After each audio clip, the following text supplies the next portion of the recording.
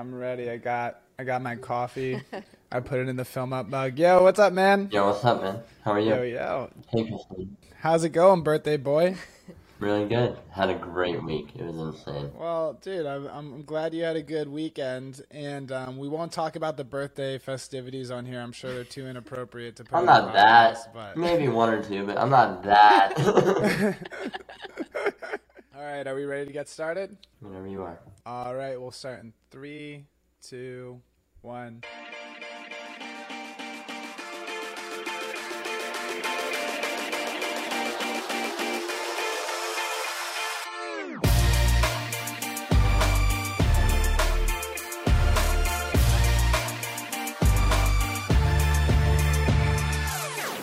Hey guys, I'm Aryeh. And I'm Christina. And we are your hosts at the Film Up Podcast, where we explore the stories of accomplished filmmakers and creatives and their road to success. Each podcast is dedicated to a nonprofit of our guests' choosing. The goal here is for the Film Up Podcast to help filmmakers and help the world at the same time. And we believe you can do both. Today, we are thrilled to be joined by David Rock, also known as D-Rock. Hello. How are you? Hello, welcome. Hello. It's so funny.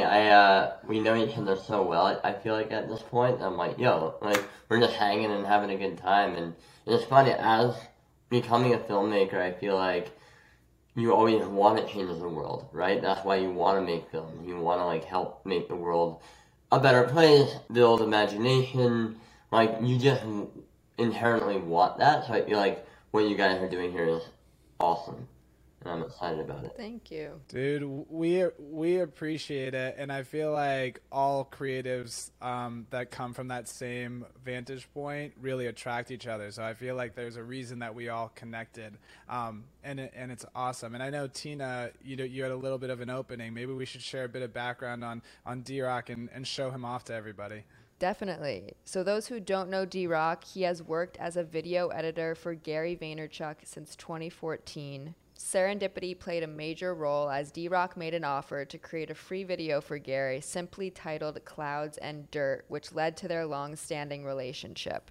As one of the longest tenured members of the now 35-plus person Team Gary, D-Rock filmed and edited the very first episode of #AskGaryV and hundreds more from there. While he's always either behind the camera or in the editing bay, you'll often see him alongside Gary in 30-plus countries a year, traveling the globe and recording all the details of what takes place on Gary's entrepreneurial adventures. Prior to his time at VaynerMedia, D-Rock worked on a series of independent films and television shows, including Royal Pains, The Carrie Diaries, and A Case of You. When he's not behind the camera, he's often running marathons or to and from his home in Queens and the VaynerMedia office. As already mentioned, we pair each podcast episode to a nonprofit. So D-Rock would like to dedicate his episode to the organization Pencils to Promise, a nonprofit that builds schools and increases educational opportunities in the developing world. And that's our podcast. Thank you so Thank you much. for having us. Mom, you'll be proud of me. Thank you. I'm out. Thank you. Well, D-Rock, thank you for being here, and we are so incredibly excited to talk with you. And what you've done at VaynerMedia and with Gary Vaynerchuk is massive. I mean, we know a bit under the hood of your operation, but you guys have really created almost like a media conglomerate that is putting out so much content daily, weekly, monthly, and there's so much to get into on that. But before we do, we'd love to learn more about Pencils of Promise and why you chose them to pair with your episode. Yeah, it's so funny. Like, I love Pencils of Promise, and there's a few reasons why. One of the first, real events I was able to kind of go to with Gary, where I wasn't holding the camera, where it's just, something unique for me. Gary normally has me around to film stuff, but, I remember early in the days, I would always be like, yo, can we hang out? But I would never ask that. He invited me to go to this gala, which was the Pencils of Promise Gala, and it was a remarkable event. It's actually one of the first times I ever donated to an event. I remember, raising my hand at the table and be like, I'm giving $1,000. And I was like, and Gary looked at me like, what? And he's like, I know what you're making. How are you gonna? And just it was an incredible moment. And then 2 or 3 years after that, we all went to Africa to kind of go see what the effect of building these schools were. And to me, it was one of my most life-changing moments. Listen, the reason why I'm so grateful, more grateful than all the other circumstances I've had in my life. I've had 13 surgeries. I've had a lot of like physical things going on that I've had to deal with. I think the other reason why I'm so grateful is because I can go to my sink right now and get clean water. I can go to any sink in New York or anywhere around the US and most of the world and get clean water. And that to me is a blessing because you go to Africa, these women are walking with 6 gallons of water on their head for 6 miles to go get clean water. And, you know, when they get back, it's not even clean water. And so, like, that to me was such a juxtaposition of, like, how grateful you gotta be to when you wake up, you have water at your tap. Meanwhile, some girl is bitching about not having oat milk in their coffee. And that's where I'm like, if you can get your perspective in that spot, then I think you'll be in a good place. And honestly, like, the journey that we had with Pencils of Promise was, like, something that I'll never forget. These kids had nothing. Maybe one soccer ball with a Nike swoosh on it or something that was all worn out. But they were so happy. And again, like, that's so powerful. And I think, you know, a lot more people need more perspective, you know? That's so awesome. Thanks so much, D-Rock, for sharing that. They sound like an incredible organization, and we're happy to be pairing them with this episode.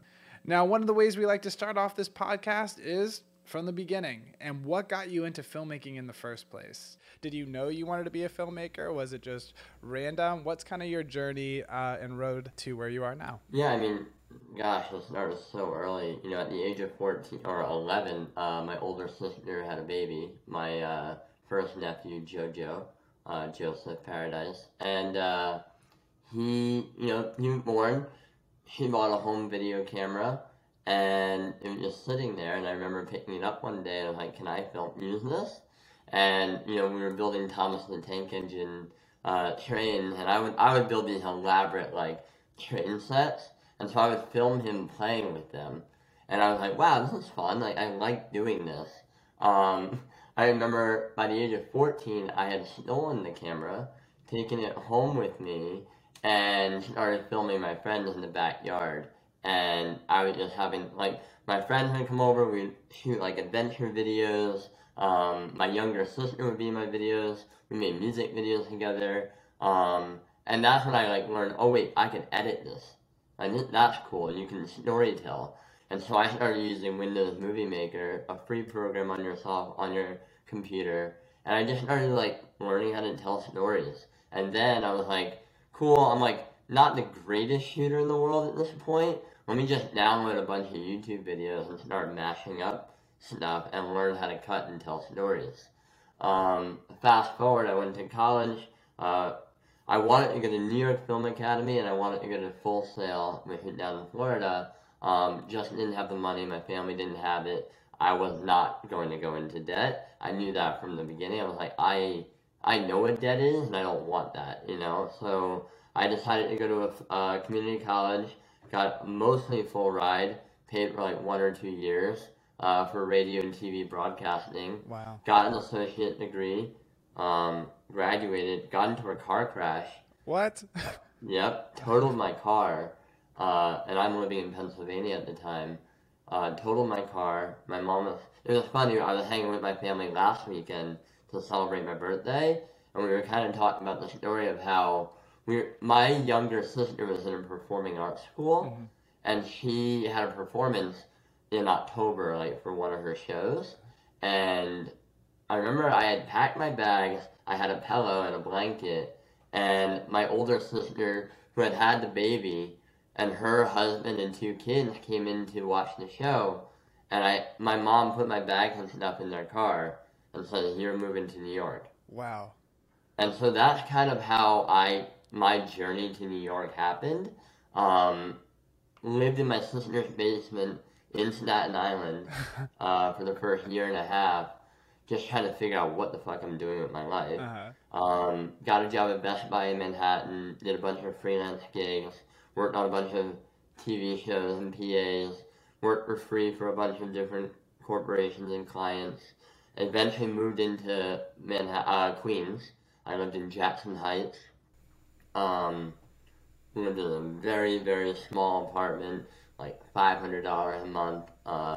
Scrapped everything, ate bread and pasta, dollar menu all the time.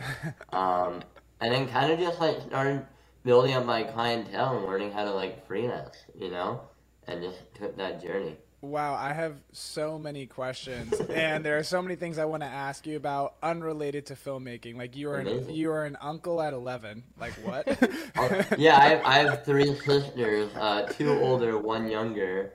My mom got married at 18, and so she's now 69. Oh, wow. She had a baby at 18. I mean, she got married at 16.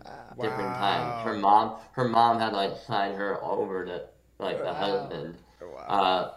Three different fathers, Uh-huh. but we're all so very close, and like Oh man. they are my family. You know? Wow. So that's unbelievable, and you also had a ton of people to filmmake with. So it's like every time they had a kid or someone got married, it's like you got more content to make. And to be honest, I hated live events and I hated documentaries, which is funny now to look back at because now I'm working on one of the greatest documentaries of all time. I mean, Kanye kind of came out with something. I'm like, I was gonna say, yeah. You motherfucker. Yeah, but I was also, thinking that. But also, like, listen, kudos to him. And I've heard in the past that he's been documenting his life. So I kind of knew that was going on. But that was a year or two ago. I heard about that. So like, yeah, I watched the Genius documentary, and I actually did think about you and all the content you are getting with Gary Vee. But thought about me? yeah, of course, on a daily basis, D-Rock. But no, but with that all being said, what was kind of that spark from when you were living with your sister and just kind of grinding it, working at Best Buy, to that first break that you got? What was the thing that kind of, you were like, hey, there's some momentum here. I might be able to do something with this as a career. I'm going to rewind it back one more time. Do it. I'm going to go into I was homeschooled. So from the age of like young to when I went to college around 17, I was homeschooled. So I would like film and edit all the time, work at home. I would write. I wanted to write like a Harry Potter type book. I would paint. I would play musical instruments. I was very much like a creative person. But then I found out that I was actually kind of good at it, and I loved it. There was a video that Will Smith, some fan had edited a video of Will Smith of the 9 successful habits of like Will Smith, or what it takes to be successful. I think I found that at the age of 16 on YouTube. I watched that thing almost every single day. Yeah. And because of that video, it gave me the audacity, the tenacity, the courage, the self-belief to believe in myself and say, I can do this. And, you know, to get a better sense of me, my favorite films are like The Pursuit of Happiness, 7 Pounds, Born Ultimatum for sure. I loved the cinematography on that. But very motivational, very like you can achieve anything. And so I always wanted to make films like that, and I said, if I can make a video like that will change someone's life, I could die a happy man. And sitting here today, I know I can die right now and be happy. I know I left what I had to leave on this world, and so now everything else is gravy. Man. So even wait, that you're giving me that one thought even before we get into this next part of the journey, because now I want to take it back. And you were talking about how you got in a pretty substantial car crash. One of the reasons that came back to mind was I thought of 7 Pounds, and that's a key indicator in that film of why Will Smith becomes who he is.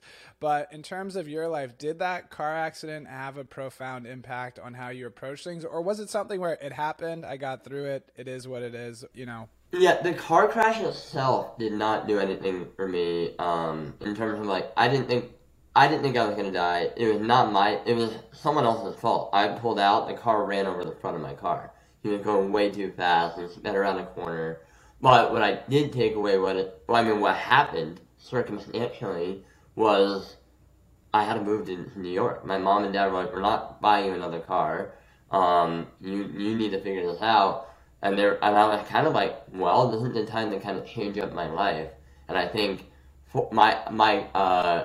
I forced myself to like, you know what, I gotta go, let me just try something else. So I think it didn't do anything to my mental psyche, but it definitely relocated me to New York. And I feel like if I didn't come to New York, I might not be where I am today. And now I'm not saying I didn't have the drive or the tenacity, but me living in my sister's basement and then having to figure it out on my own was kind of the thing that like drove me to like really push it, you know?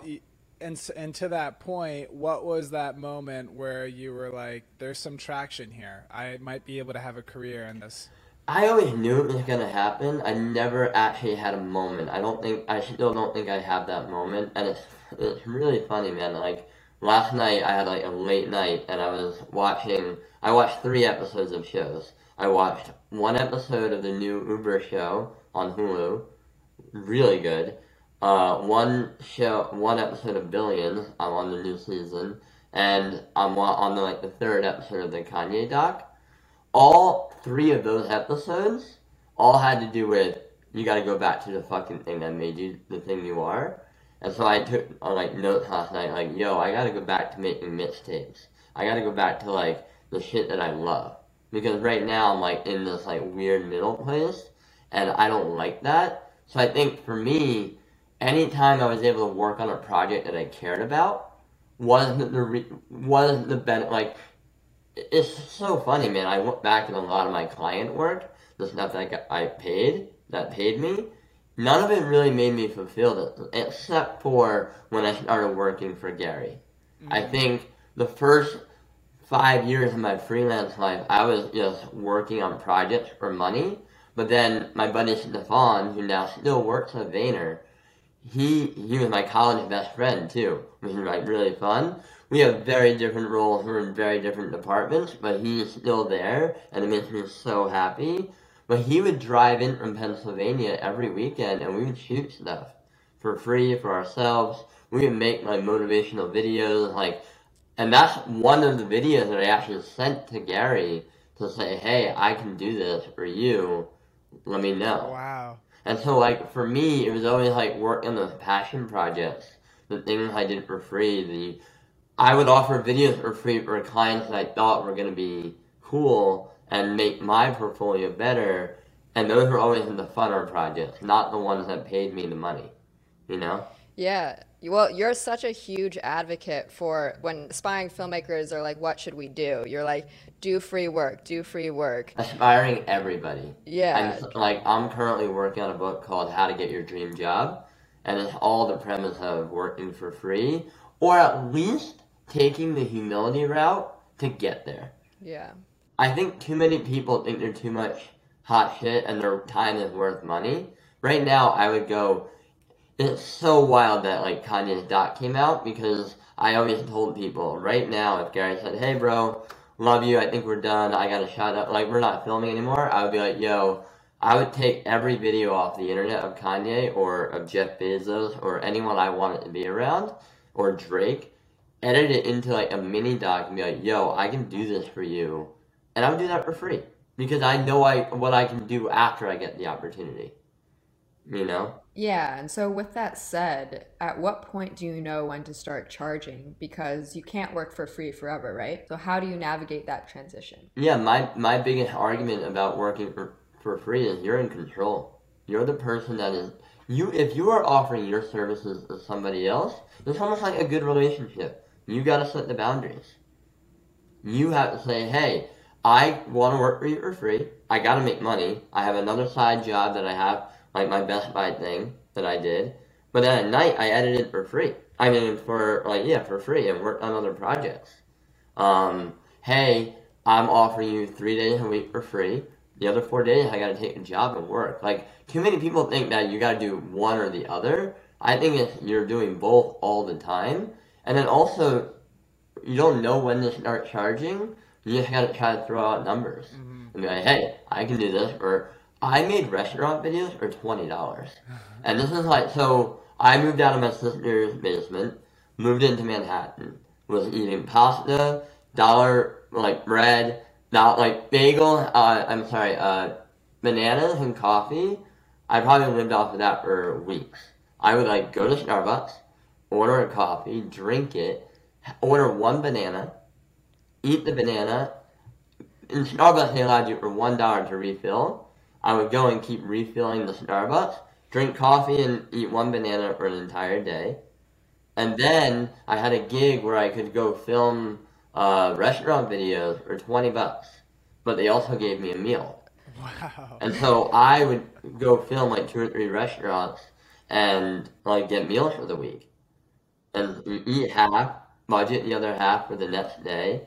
And that's how I hustled to kind of find my grind. You're such a hustler. It's like why we love you so much. And I feel like you would still do that today. Tomorrow. Yeah. Tomorrow. Oh, I'd love to kind of explore the juxtaposition between that lifestyle and now where you're at. And I think it would be cool because you're the only person that could really explain it is you, is to just kind of give a landscape of what the kind of media empire is with Gary Vee and what you guys do and how it's all set up and how much content you're putting out. And we'd love to get an understanding of the landscape for the audience. Yeah, so, working with Gary over the last 8 years has been a lot of fun. Like, honestly, I look back and I'm like, wait, wasn't that like 20 years? Like, it feels so long. Because, I've been with him now through the Ask Gary Vee show, Daily Vee, Ask Gary Vee book, Crushing It book, what's the other book? There's one more. God damn it. And then, we put out a bunch of sneakers. We've now, there's just so many different projects that we worked on. And then the Beat Rent thing, it was me and 2 other people that were kind of on Team Gary in the beginning. It was Steve Unwin, who was Gary's writer at the time, and Zach Moy. Zach Moy is still with our company, who works with the Sasha Group. He was a graphic designer, and then he brought me and David to come film and edit videos. When I first started, I was just editing keynote videos that he had, or random one-off videos. He was like, hey, I want to talk about Snapchat. So I would grab my camera, film Snapchat, make a little video about it. Then he'd be like, hey, I want to talk about Twitter. And I would film Twitter videos. And then, was VaynerMedia something at this point, or VaynerMedia hadn't been formed yet? No, so it's day one I walk in. All right, maybe, yeah. Day one I walk into VaynerMedia when I got the job, and I was wearing a button-down shirt tucked in my slacks. And, I'm employee, I think, 302 or something like that. Okay. So VaynerMedia had been around. But I'm walking in, and there's shorts and short sleeves and, sandals and, baseball caps. I'm like, wait a minute. And so, that first day, I was like, oh, my God. And so, way dressed it down. So VaynerMedia was a thing at this point. Gary had already had our second office on 315 Park Avenue. So it was all surreal, this kid from nowhere. Now I'm working on Park Avenue. I called my mom, Mom, I'm literally working on Park Avenue in Manhattan now, as a full-time job. This is wild. So yeah, VaynerMedia was around. Okay. And so when you were working there, though, you guys have such a strong social media presence. To be honest, seems like you put out a new piece of content or multiple pieces of content every day that's totally unique. And so when you guys were starting, though, social media wasn't what it was now, and also the game that you guys are in wasn't really a game. The board was just getting made. So you're saying that while you were there, it started to evolutionize, and you guys picked up on the trend really quickly, and Gary was all about, let's make a TikTok video, let's make a YouTube video, and you guys just moved. To that point, TikTok and Musical.ly and Snapchat weren't really even around at this point. It was Facebook, and Facebook video hadn't even really popped yet. It was Facebook. It was mostly YouTube. I was brought in to help Gary's YouTube channel. Mm-hmm. Hey, edit these keynotes, make sure we're uploading new content all the time, whatever. Then Facebook releases this video platform. Yeah. At the time, we had already been in Ask Gary Vee land, and so then we started being you know what, we gotta put the full episodes of Ask Gary Vee on Facebook. Then throughout that time, we started to get to a point where we were cool, I think we gotta chop up mini clips of Ask Gary Vee and send it to the people that Gary answered the questions to. So I would literally sit there with one episode of Ask Gary Vee, chop up every answer, and send it to each person to make sure that they knew that Gary answered them. Because a lot of times we were just picking random people. and picking random questions off of Twitter. And so that's how we started to build our community. And then over time, I was editing Ask Gary Vee all the time, and I was like, Gary, I'm kind of like getting bored. I want to like edit more of the short film stuff. And so I started taking clips from the Ask Gary Vee show and keynotes and having Gary add in a couple of few new cents of like commentary. That started to become my short films, and I was like, wait a minute, I can't just have him talking. I gotta go like follow him around, get some cool B-roll to cover it up. I was like, Gary, let me come and like follow you around for a day or two. I filmed him, just got some cool B-roll shots, and in the back of my head I was like, wait a minute, this guy's life is interesting. Like, it's not just, because I only knew him as I would come in, sit down, and film the Ask Gary Vee show, and then he would go off on his day and do whatever he had to do. I was not like a part of his life at all. Wait, so is that where that came from? Because that his brand, his whole online presence is really that style of filmmaking. It is following him around and seeing, it's the vlog. Yeah. So that's that was not, and then it became. So we're in the peak of Ask Gary Vee. Book came out. Our book is about to come out. Book is written. Casey Neistat had started vlogging every single day. And after I was like, Gary was like, hey, go find people on YouTube that are doing cool stuff. I went and found Casey Neistat. I was like, yo, this guy, he's filming everything every day. We gotta do this. And Gary's like, no, like, I can't imagine, like, me vlogging. And I was like, bro, I'll film you. Like, you don't have to do anything, I'll just document you. And no. Throughout the years, I had been filming Gary's basketball games at 5:30 in the morning, where he would play at the YMCA on 14th Street, and we would be filming, like, I would just film this content for him and his buddies to have, and, one day I was just like, fuck it, I need to do this, and so he asked me to film the 5:30 game. I filmed him until about 7, he went home, showered, I appeared at his 8:30 meeting, and if you watch Daily V1, you can see the moment where I'm across the street and filming Gary, and he looks up and he's kind of confused. I told him, like, I'm filming you today, and that's Daily V1. Wow. And then after, it took me about a week to, like, edit it and, like, kind of get it together, because I had never done it before. After we put it out, he was like, we have to do this all the time. And that's kind of the beginning of the vlogging documentary style. Now, right before that happened, because Facebook was taking off, we needed something to like kind of start momentum. Gary texted me on a random Sunday night, being like, yo, I fucking need you to show up at my apartment. Like, I fucking need you to show up. I feel so motivated right now. We need to talk. Like, people hate their jobs. We need to solve this problem. Yeah. So then I show up in his apartment at 7 o'clock in the morning on the corner of like the Upper East Side, and I'm holding my camera, and that's when the Monday morning video kind of hits. He spits this like random video where he's like, fuck you Monday, and so I go up to the office right away. By 8:30 we have it live. Gary's Facebook page, for 10 years he had been building it, had gone up to 500,000 fans. 10 years.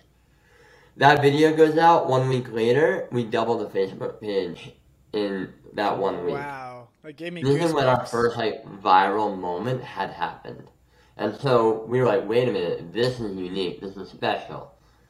Then, we started documenting. I started doing the vlogging and everything. The next thing, we did this one episode with Charlemagne the God and Andrew Schultz, which Gary was just on his podcast yesterday. We filmed this one episode. I hear something like, yo, Gary's like, yo, you don't know what Prince did to become successful. He worked as a janitor to get studio time to record an album. I was like, yo, this is the second Monday morning, like, rant. Mm-hmm. I cut it up, and we put it on the Facebook page, same thing happened. Instant virality, a lot of traction, and that's when we realized the documentation was not only for the vlog, but for the viral moments and the clips. And then Gary's like, we gotta change everything. Clips first, vlog second. Wow. And so that's kind of where our system came from. That's so awesome. And I mean, to go back to like the amount of content you put out is like insane. I know you So, guys like, are trying to pull it out of me. We put out 150 to 200 pieces of content a day, All guys. right. that's It's a lot of insane. content. Thank you. Thank You're you. welcome. I wanted to lead you into it. I had to tell the story. Okay, but that being said, Yes. how do you find a balance between the speed of content you put out, right? The Yeah. speed and the amount, and the quality of it. Yeah, well, I think, again, back to why we're here. I'm a filmmaker at heart. I wanted things to look good. Gary wanted things faster. He's a businessman. I think look good, faster, pull apart. In that middle is kind of like that, like tension. In that middle is where I think we got Gary's brand from.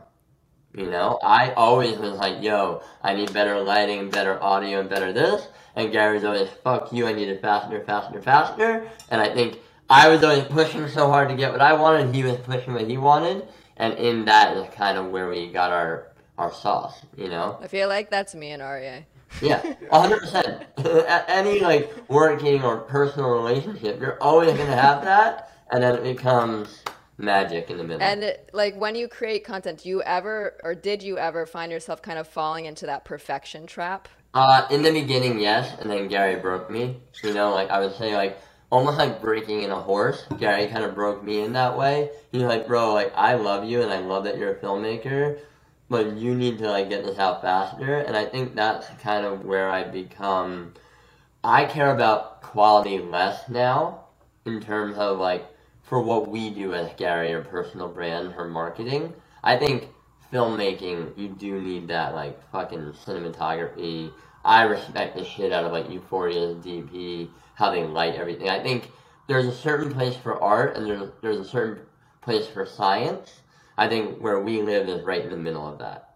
That's why, like, even now, I'll still work on. We just put out a short film I worked on for Gary last week. We still need the higher end quality production while we're still putting out the volume. And it really just depends on what you want as a brand, as a film project, as a personality, as a company, what it is that you're trying, what the outcome is. So I just read this article the other day. Well, it was actually kind of a Twitter thread shared by this guy named Joe Spicer, who ran this company in 2018 called Little Things. And they were doing about $75 million a year in revenue, and their company was focused on feel-good content that they shared to Facebook. And they just were getting an insane amount of impressions. I think it was up to like 900 million impressions a month, and their company was just scaling. And then Facebook one day decided that they wanted to change the algorithm to stop promoting feel-good content and focus more on being a more serious platform for news and media. Overnight, the company tanked, death sentence. All their content stopped getting interest. It wasn't getting streamed anywhere. They would have to pay more on ads to get it in front of people, and they wouldn't be able to fix their bottom line. Now, you guys being so heavily focused, I mean, you're a media company, your media has traction, but algorithms are a huge part of your business. Have you had to navigate the algorithm change in social media? Always. Every day. Like, listen, what we do is art and math. Like, every day at 4:30, we have meetings of what's called overperforming and underperforming. We look at the 100 pieces of content that we put out in the last like few days. We look at the 100 pieces of content we want to put out and say, hey, what worked well? What can we do better? How can we edit? How can we make it better to work with the algorithm and platform? Also, if you look and probably pay a very attention to that story Little Thing, I don't really know, but I'm assuming they probably relied on one platform too much. I think Gary believed in diversification no matter what. Like, we don't care where we get views. We just care about we're on every platform because we believe in making it as easy as possible for the consumer. The consumer, listen, there are people that read hundreds of books a year. There are people that listen to thousands of podcasts a year. There are people that read social media blog posts a year. Everyone has a different way of intaking content. We've always done a good job of being all of that. And I think a lot of companies, I don't know, again, like Little Thing, probably relied too much on one platform and didn't diversify and push to their own website, to TikTok, to Instagram video, to Snapchat at the time. I think they probably they didn't have a podcast. They probably over leveraged on one platform and relied too much on it. Yeah, I feel like diversification is the key to social media. Once you nail one, go to the next one. Yeah, because the algorithm's always going to change. That's what platforms do. That's what they're trying to make it a better experience for the end consumer, and so are we. And that's I think why we've done okay on all platforms. Is we were never romantic about what we did. We were just romantic of how we got the message out to people, wherever they were. And speaking of messages, I know you've interviewed hundreds of really incredible people. Was there one that was really notable to you or very impactful? Gary? Yeah. I think, yeah. What were some of like the people and the brands that you've worked with, and do you think that as a filmmaker there was a unique approach that you had to take depending on the person that you were working with or the brand? I think for a lot of creatives right now who are getting into these brand partnerships and interviewing celebrities and notable creatives and even people who are just notable business or political figures, was there a nuanced approach you had to take? Because I find oftentimes people will burn a few bridges asking the wrong questions, doing the wrong thing until they learn the proper etiquette. So as a filmmaker, did you have to learn that, or did you just know how to approach it? Yeah, I think early in my freelance days, you gotta learn how to communicate. I think every great relationship, whether it be personal or professional, you gotta learn how to communicate. But what I was gonna say is, I think a lot of people, and myself included, whenever I got an opportunity for a client to make a video, I would always try to copy what a commercial or copy something else that I thought they would want. That I thought, oh, they want this, I want to try to be like this because that's what they want. Where I think a lot of influencers are fucking up is they're trying to make it too traditional looking. They're moving, what got them there was their untraditional approach. And then when they get the opportunity to meet a celebrity or do something with them, they try to make it feel like something the celebrity already done. Meanwhile, most of the time, the reason why the celebrity wants to come and interact with them is because of their new approach. And I think that's kind of where a lot of up-and-coming filmmakers or influencers fuck up, because they try to make it look like something that the other person's already done. Stay fresh and stay true to kind of what you do, and that's kind of where I think I've done a good job. This is what we do, Mm-hmm. Yeah.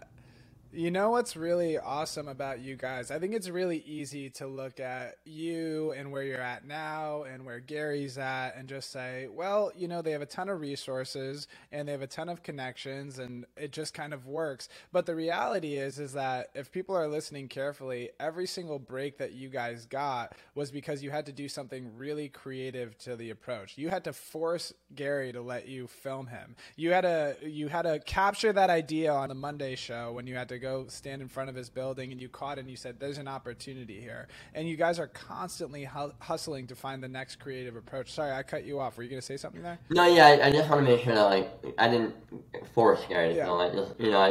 I like to always be humble card. He hired me. He gave me the opportunity. What I'll say about the approach thing is, anytime that we got into a system on Team Gary, and you could ask Andy who ran Team Gary, anytime we were yes, we finally got our system. All the team members understand what they're doing. Gary would be we gotta go this way now, or this way. He would always change it and break it. I think to Gary's credit, all the time, he always knew when we were getting comfortable, and he would break that pattern and make us go another direction. I think that is really where that came from. Yeah, well, I know also, even though it's a little bit off topic of filmmaking, but it really does link back to media in general, you guys were so quick on the NFT thing, and it paid off. You guys got such a return from being so quick to understanding that market and jumping on it. I know you guys have put out all sorts of content and things around NFTs. Did that correlate to any of the filmmaking that you were doing? Did you guys do different work with NFTs and different approaches in it, or not particularly? No, because of COVID, Gary had a lot more time to think. I think, historically, anytime he's been on a vacation, he's always come back with new ideas and new, thoughts. I think because of COVID, again, he had more time to, be at home and click around on his laptop and learn. He heard about NFTs. he did about 55, probably 75 hours worth of homework. And then he said, you know what, guys? You need to buy this thing called a CryptoPunk. We were all in threads where we were buying sports cards and everything. And he was like, guys, you have to buy this NFT. We're like, this looks like crazy pixels. It's $30,000. What are you talking about? And I think because we all move fast, Gary's a fast mover. He doesn't invent things. He only listens to the things that are actually happening. And then, when there's enough momentum behind him, then he'll jump in. People think that he predicts what's going to be next. He's not. He's just listening to what is happening, and when it has momentum, then he'll strike. And then that's when. But he's just always listening, so he's a little bit earlier than most.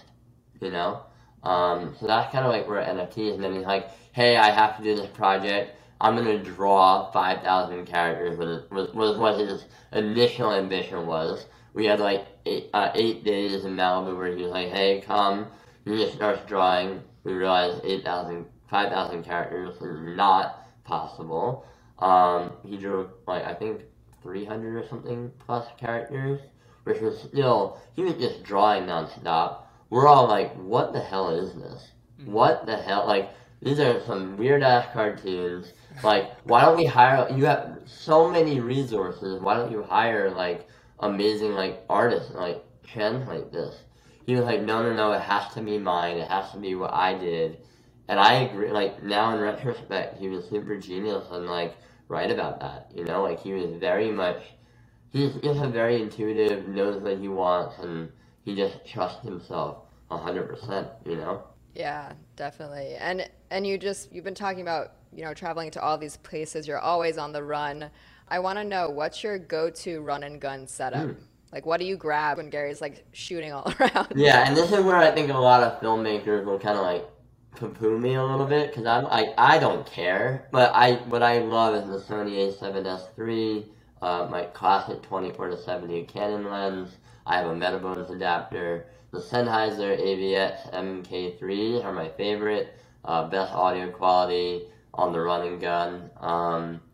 That's basically my setup, and then that's really it. That's all I use. It's pretty lean. Yeah, and it's funny, I tried the gimbal stuff, now I have an actual travel tripod, which I didn't use for years, but I do now.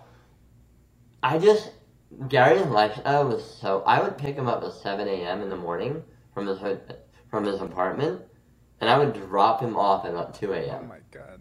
Wow. That was our nights, and that was our days, and then I would go to the office, I would edit a few hours, and then I would try to sleep for a few, and then we would do it again. So I never was able to hop in and out of cars with gimbals and go to this meeting, set up this shot. There was just not enough time for that. Gary is minute by minute. My favorite thing to do, once us meet in person, is show Gary's calendar, because the man every minute is filled with something. There are 5-minute meetings. There are 25-minute meetings back to back. There's 15s. There's hours. His calendar is a living, breathing organism. And listen, during COVID, tried to pack my schedule as much as I could, because I always thought in productivity like him. I do think that there are different ways of being productive. I don't think everybody should have their calendar packed, but I definitely think that a lot more people. I'm a big list person. I love my list. A lot of times, how I get my list done is I'll just keep adding to it, and then at the beginning of my week, block out moments in my list of what I need to accomplish in my calendar. So people gotta maximize that more, but yeah, his calendar is a living, breathing organism. It's wild. Well, we talked about a ton of your successes. I'm curious if there was ever a moment where you guys tried something as filmmakers and it really bombed. And what was something where you're like, this thing's going to be awesome, this is the next big thing? What are some of the things the failures that are hidden underneath the successes? Yeah, I think, because of our nature of putting out as much volume as possible, we're always testing. I think that's the reason why Gary's brand has taken off, was because we are not afraid to fail. There's so many shows that we have like 1 or 2 episodes on our YouTube channel that you can go find. We were like, oh, this is a great idea. Film 2 episodes and nothing. But yeah, that's kind of, I think, we have so many failures. Well, we just keep moving on. I feel like a lot of people spend a lot of time up front ideating and planning. We kind of take the approach of let's just make it, and if it works, then we'll adapt and change. Back to your earlier point of like people see how successful we've gotten, you know? I'm now with Gary 8 years, 7.5 really. Gary did 5 years of filming wine content every single day. That's 1,000 episodes. So whenever I tell people like, hey, you want to talk about production quality we have, I always tell them like, hey, go do 5 years of an episode every day with just setting up like a handy cam, and then let's talk what happens. Because Gary, before me, had Mott, a videographer in his wine library days, literally just set up a handy cam, and it was start finish, use some bullshit title on Windows Movie Maker, and put it out. So again, that's 13 years if you total that up of content creation. The first 5 were very basic filmmaking. The back end is where he had the more resources and tools to create the better looking content.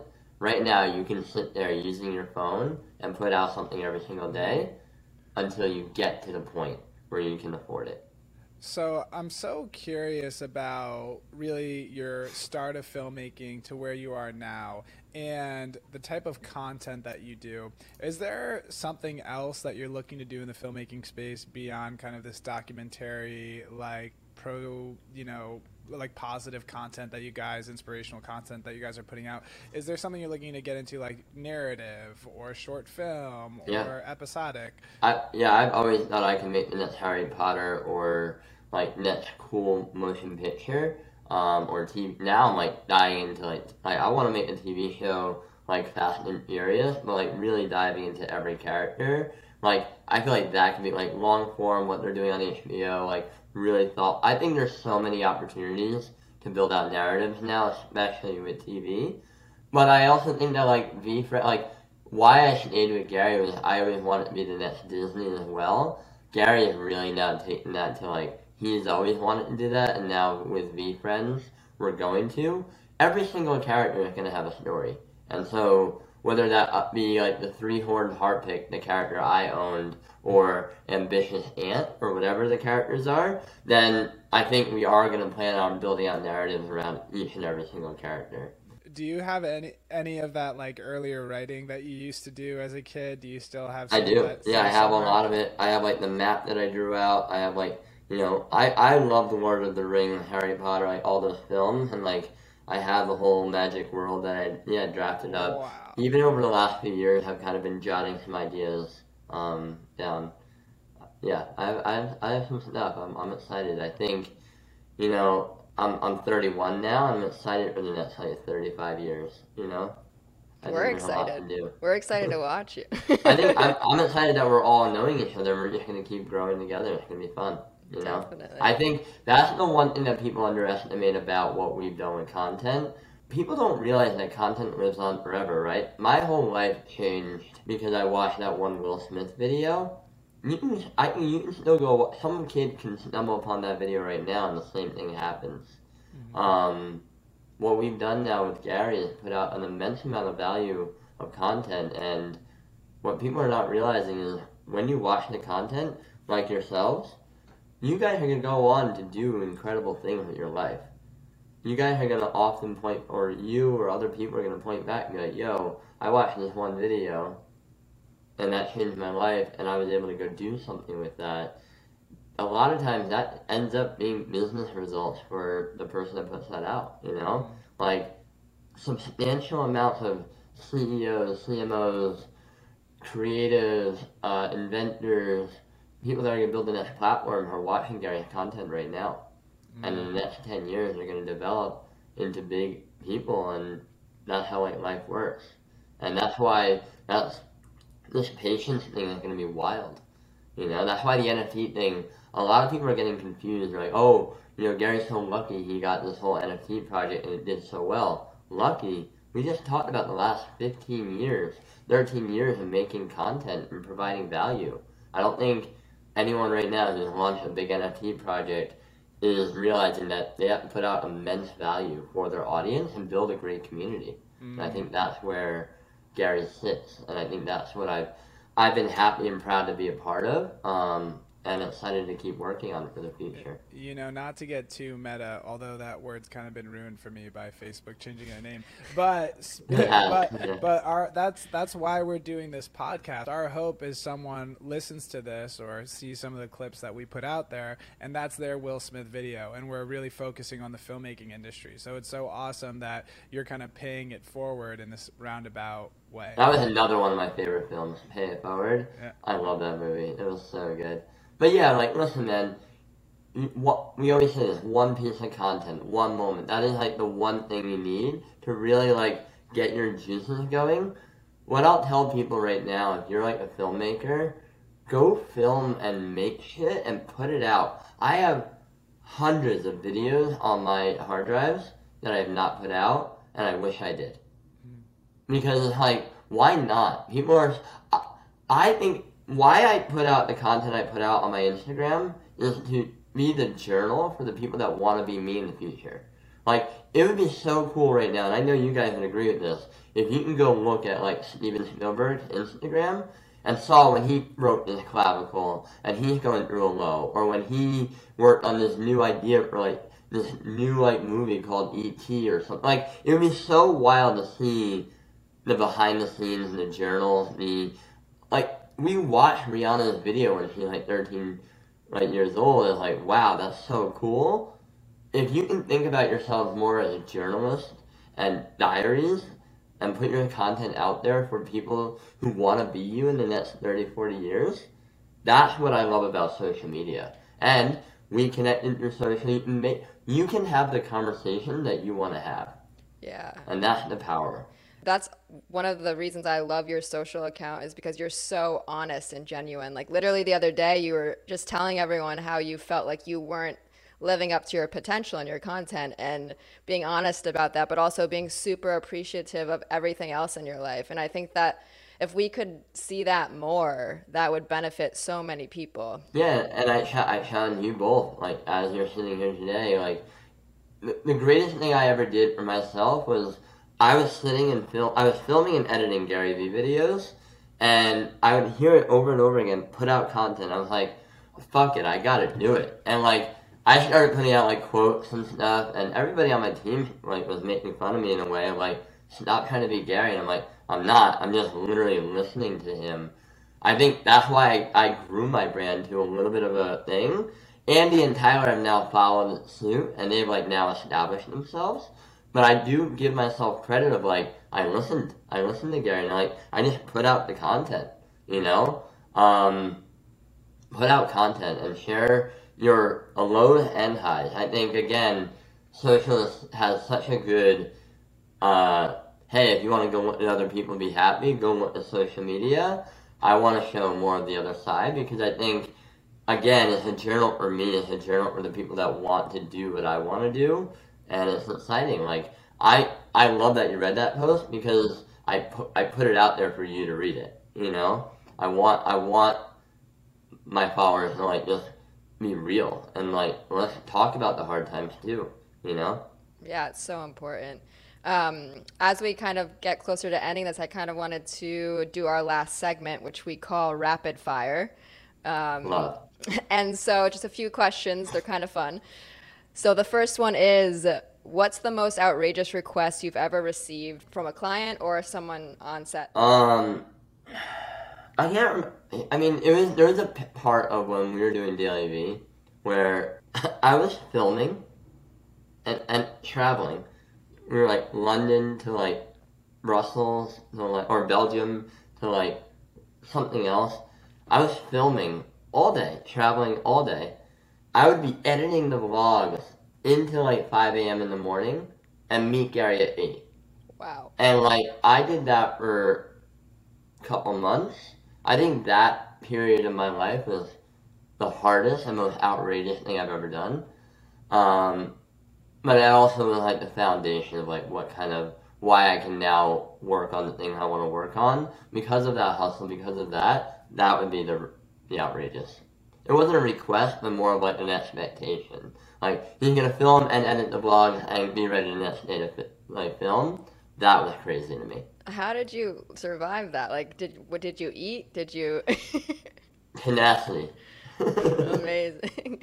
Tenacity. Okay, next question. What's the weirdest DM you've ever received? Not weird, and man, there's some like weird ones. I think the most annoying one was just like, can I have Gary's time? And it's no, I can't give that to you. Yeah, You know? that makes sense. Okay, last one. What is the motto that you live by? Live every day as if it's on purpose, and it's from Hitch with Will Smith. Love it. Wow. Well, I guess a final question for you, and one of the ways we like to end out the segment is, what are some projects that you're currently working on? Is there anything that you need from the filmmaking community? Are there people that you're looking for? Is there a reason people should reach out to you and try to connect? Yeah, I mean, there's quite a few things I'm working on. One right now is Eva No Saddam, which is our new production company at Vayner. Used to be V-Pro, is now Eva No Saddam, Madison Avenue backwards. It is a production company where we're focusing on making music videos for our clients, commercials that don't look like commercials, and what I'm working on is something called MBS, Modern Branded Shows. We are creating 8 episodic shows for brands like bigger brands. I can't say names because that's client confidentiality. We're working on long episodic form content with micro attached to it. I think we're always looking for cinematographers, editors, DPs that want to be a part of this project. So that's something. Number 2, currently working on V-Friends. VCon is going to be a big production. But we're always looking for creators who like are animators, special effects, 3D renderers, After Effects, all those types of people. So if you're into that, send it my way. I'll forward you to Andy. Number 3, I'm working on a clothing brand, fashion brand called Made By. Made By and then blank. So right now I'm working on getting on a bunch of NFT projects and designing their merch. I have a few that are coming out where it'll be like made by on like a project of theirs. So I'm working on that. So if you know of any NFT projects that are character based that are coming out and they need clothing, let me know. Other than that, no, nothing else. Well, D-Rock, it has been such a privilege getting to speak with you, and thank you to our incredible audience for tuning in. Feel free to say hello to D-Rock on Twitter at David Rock New York City, or follow the journey on Instagram at D-Rock. D-Rock, thank you. Thank you for having me. This was fun. And thank you again, everyone, for tuning into the Film Up podcast. I'm your host, Christina. And I'm Aryeh. Stay tuned for our next episode, dropping every Tuesday. Till next time. Thanks, guys. And subscribe. Subscribe. Like, share, subscribe. Please reach out to me and also these 2 lovely humans. Thank you guys for doing so much good in the world. You're the best. I appreciate it. Thank you.